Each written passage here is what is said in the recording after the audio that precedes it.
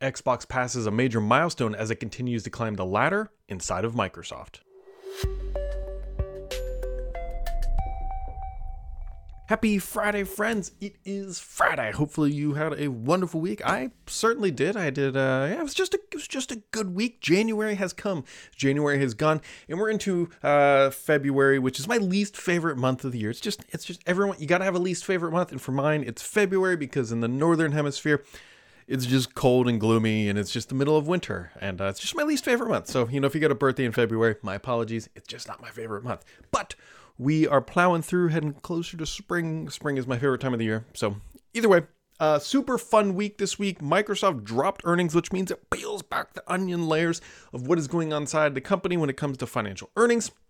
And that's going to be a big focus of today's podcast. So let's just dive into the details because Microsoft, my friends, made a lot of dollar dues. Now here, at the top level, Microsoft brought in $62 billion. That is B with $1 billion in revenue. That is up 18%. The net income, which is the amount of dollar dues that they put into their bank account at the end of the day, was $21.9 billion. Now the highlights that I've tossed up here on the screen if you're watching the video version, but I will enunciate them for you, are kind of like the key things that I find most fascinating, at least. So Windows revenue increased 9%.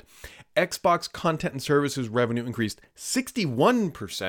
Microsoft 365 consumer subscribers, so consumer subscribers to Microsoft 365, 78.4 million.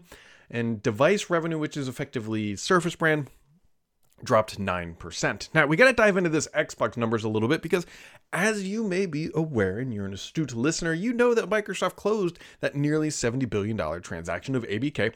So Xbox hardware was up 3%, which is interesting because that aligns pretty much what we had heard that December was actually a pretty decent month. Now, you're saying, Brad, 3% being up hardware-wise is not great. But you have to remember, my friends, this is comparing year over year.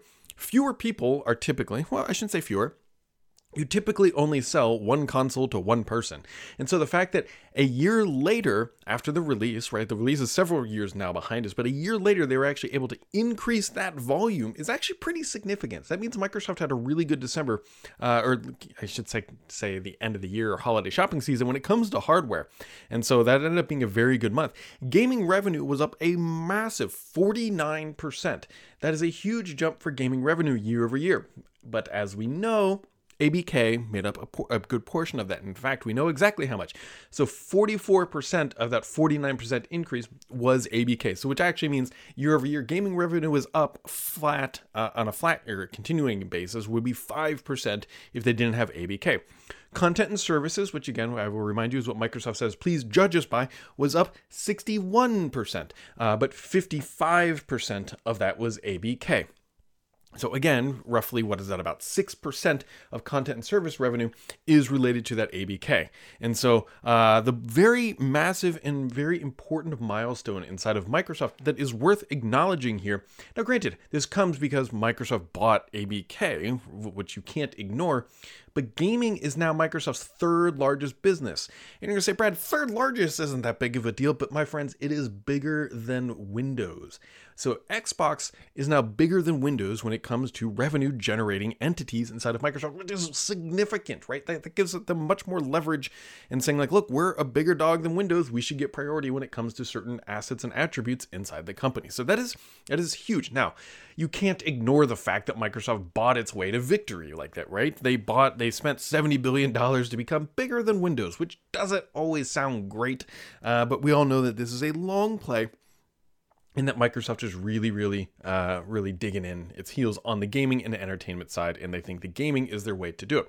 Now, Satya Nadella had several interesting comments related to it, and there's a huge blurb on the screen, but I'll point out the highlight here.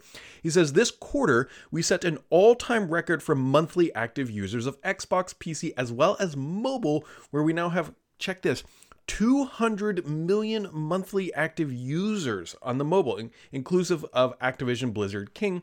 With cloud gaming, we continue to innovate and blah, blah, blah. The number of hours streamed increased 44% year over year. There's no fine number there, so that's not as exciting, but 200 million monthly active users on that. on that mobile side is significant for Microsoft. And if you don't understand why, it's because think about how much money Microsoft spent trying to get Windows Mobile and Nokia and everything else to get those mobile users. And by acquiring ABK, which we all know they spent a bunch of money, but still, they got 200 million monthly users. Now, Amy Hood, Microsoft CFO, says gaming growth they expect to be in the low 40s with 45% of net impact from ABK. Xbox content and services growth to be in the low mid 50s or 50 points impact from ABK. So they're basically saying that looks like it's going to be a little bit flat. And then Xbox hardware revenue will decline year over year. That's not all that surprising again, because think about what I just said about the holiday shopping season. But it looks like the ABK growth is going to be pretty flat. But obviously overall Microsoft will be up quite a bit. Now, new things that Microsoft also released on the Xbox side, since we're on that flavor, if you will, are new vaporware controllers. And I don't care what anybody says, that controller in the top left corner will always be known as the Mountain Dew controller. It is Mountain Dew, and I'm not taking any other opinions or suggestions at this time, my friends. But either way, they look great. Microsoft, with this vaporware collection, I shouldn't call it vaporware, vapor controllers. Vaporware is another term, but not related to these, because these things will actually ship, and you can buy them and hold them. They've released a line of this stuff, so I'm guessing that these potentially sell a little bit better than your standard just like single colors. And hey, they think they look great. I'm not going to go buy any. That's not my jam. I stick with my Elite Series 2. But either way, they look nice. They look nice. If that's your thing, I'm sure that they will be great and whatever. Now, this is the massive quiet win for Microsoft, if you will. And quiet might be a mischaracterization of this, is Power World, right? They have 7 million players on Xbox. 7 million. Like that is a that is blowing up in the best possible way for Microsoft. Now, the interesting thing about this is somebody who's probably out there saying like, Microsoft is so cutting and kind and smart and creative, and they knew that this game was going to be a massive success, and that's why they did this deal. I think this is more of like the Microsoft just got really lucky right now. Luck is a combination of being prepared and having the knowledge of know where to place your bets, right? Microsoft brings a lot of these games on day one launch of Game Pass, but it just so happens that this time around, right, rather than being just a good game, they found that they got real lucky where this one just blew up. And I am almost certain, I think it was in South Korea, they were already doing ads saying like, if you want to play Power World on the console, you can play it with Xbox, and that's the only place you can get it, at least on a console, I should say. And it's probably dragging up the overall revenue because, according to Microsoft, Power World has been played by more than 7 million Xbox players, and it is the biggest third-party launch in Game Pass history. Now, Game Pass launches are limited in quantity because they are limited to Microsoft, and they're qualifying that with third-party, so we don't know how that compares to first-party launches, but still, like, hey, that's still an accolade that Power World should be happy about, considering that, I don't want to say this came out of nowhere, but I think the success really blew people away with how well that this game has done. Now, on the maybe not so great side for Xbox and Team Microsoft is what's happening over in Europe. Now, there's this whole ambition by Microsoft where they want to they want to put out a third-party marketplace that will work on iOS, right? They want to become the mobile game store. And Apple did exactly what we would expect Apple to do. They really dug their heels in and created a model that, yes, technically they abide by the laws of the EU, but the way that it works is not very advantageous, and it's one of those things that it dictates and it aligns most likely, I say most likely because I'm not a lawyer, but it aligns with the letter of the law, but not with the spirit of the law. If you're not familiar with that dictation, the TLDR is the letter of the law is like literally what it says. And the spirit is like what it was actually trying to accomplish. The EU is actually trying to accomplish is open up the iOS platform to third-party stores, but Apple found creative ways to apply fees to these apps and services that it makes it just a non-viable option. So Apple wins that sort of in that scenario, and Spotify came out and was like, hey, Apple, this isn't cool, and they were real public about it. And then Xbox joined in saying, hey, look, we agree, because obviously Microsoft wants to launch that store, but Apple is being a pretty big jerk about it, kind of as expected. So we kind of kicked off with the gaming news instead of the tech news, but that's sort of the gaming news in a nutshell, my friends. But there is more to talk about on the tech side. First off, Teams had a pretty rough week. It started last Friday after the podcast after I recorded. Teams tipped over and took a little dirt nap for a while. I shouldn't say dirt nap. Dirt nap would suggest that it was not functional at all. It was functional in a way that you can send a message, but the other person would not receive it. And then that carried over. I don't know if it's related to what happened on Friday, but we would kind of make the guess that it is. And Monday, most of Monday, there were also issues popping up as well. Now, other things, StatCounter is saying that, hey, look, Windows 11, I believe, hit a new market share high of about 27%. Which, yeah, like, is that a good number? More than 2 years after the release of Windows 11? I don't know. Kind of thinking not, because, hey, Windows 10 it's not really ending. It's very much worth pointing out that this might be part of the reason why Microsoft has said, look, we will extend support for consumers, which is, I'm almost positive, for the first time, granted, not for free. And so, this chart kind of says it all, that with 27% of... and again, this is sampling. This isn't perfect, and how you measure things always matters. But roughly speaking, somewhere around 27% looks like devices are running Windows 11, and a much larger percentage is running Windows 10. And other things here, the OneDrive app is getting a beauty refresh, if you will. So the OneDrive app, especially for people on the audio, is going to be a lot less blue. It's a much more modern, to me, and maybe this is an appropriate way to describe it, but this is how I describe it. It feels softer and less harsh, if you will. And I don't know if fluent is an appropriate way to describe this, because I don't know if it fully really aligns with that. But it matches the Windows 11 aesthetic and things that we have seen previously, and I personally am in favor of the new look. I think it looks more modern. I think it looks like a nice refresh, and that is rolling out now, as I believe, as we speak. So, on to the questions of the week, my friends. So, I'm going to kick it off with, Tim Gore. Timothy Gore, I think is how you pronounce it. Cannot pronounce it either way. Brad, what is the deal with all these games maybe going to PlayStation 5? This makes me not want to play Xbox anymore. Okay. So we've heard Sea of Thieves, and I think some information leaked out this, like through no joke, like t-shirts, or maybe there might have been promo images that were data mined that really suggest that Hi-Fi Rush is going to, Switch and PlayStation, and it's going to be a shadow drop, I think is actually what the images have found. So it's not really a shadow drop if the images leak out. But either way, I've done a video on this a few weeks back, but it was sort of like the Xbox exclusive is kind of dead. And I mean that holistically from an eternity standpoint. I don't mean like limited time exclusivities is dead, but like, let's think about Hi-Fi Rush, assuming, we'll make the assumption that it is going to the Switch. We'll use that as an example. What I believe Microsoft's new strategy is, granted, they're the third largest entity inside of Microsoft. They are under the gun to grow revenue and margins. They have to figure out how to do this. You don't get to spend $70 billion of shareholder money and not get a generated return and a hockey stick growth. So Microsoft's got to figure that out. And what do? Well, they take these titles and put them on other platforms, and hey, bada bing, bada boom, you've got money-generating entities and IP assets. What I sincerely expect Microsoft will be doing for going forward, when they think they have a title like this, it'll most likely still be Xbox exclusive, timed exclusive is what I would expect. Potentially, about a year? Didn't Hi-Fi Rush shadow drop like a year ago? Something like that, if I remember correctly. It was around this time, I believe. And I think that might be Microsoft's strategy. Look, we're going to launch a game. It'll be on Game Pass day one.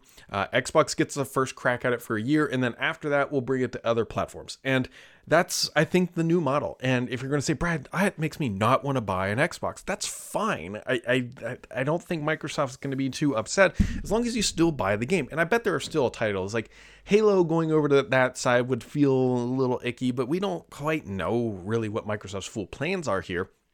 At the end of the day, the thing to keep in mind is that Microsoft's a company out to make money, and Microsoft needs to make money, and that's their goal. They're a public company, and Xbox will still get exclusives through a time. I think they'll be mostly timed exclusives. And if you're going to jump ship to PlayStation, well, I got bad news for you over there. Really, if you're going to jump ship, just go get a PC. That's going to be your best bet, because we already know PlayStation games are going to Steam as well. So, I think the concept of a true console exclusive, or the fact that a company would only sell exclusives on its own platform, I think that is fading away just through the necessity of it's expensive to build games, and companies need to become more sustainable. So there you go. Rafiq says, "Hi Brad. After including Copilot on all of its products, what's the next big thing will Microsoft do on its AI road?" Okay.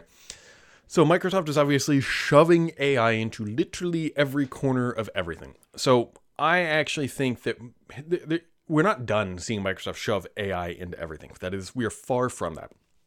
What I do think we will start to see is Microsoft a bit of de-emphasizing how this all lays out. Right now, they're like AI in Notepad, AI in Paint, AI and everything.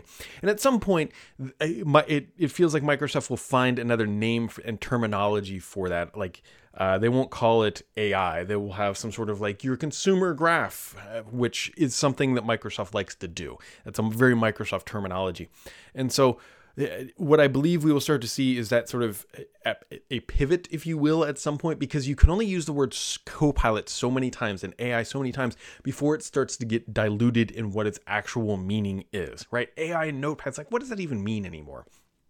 We all have in my opinion, we have a basic idea that when a company says we have AI or we have Copilot, right, we're thinking of like a chat-like interface tool.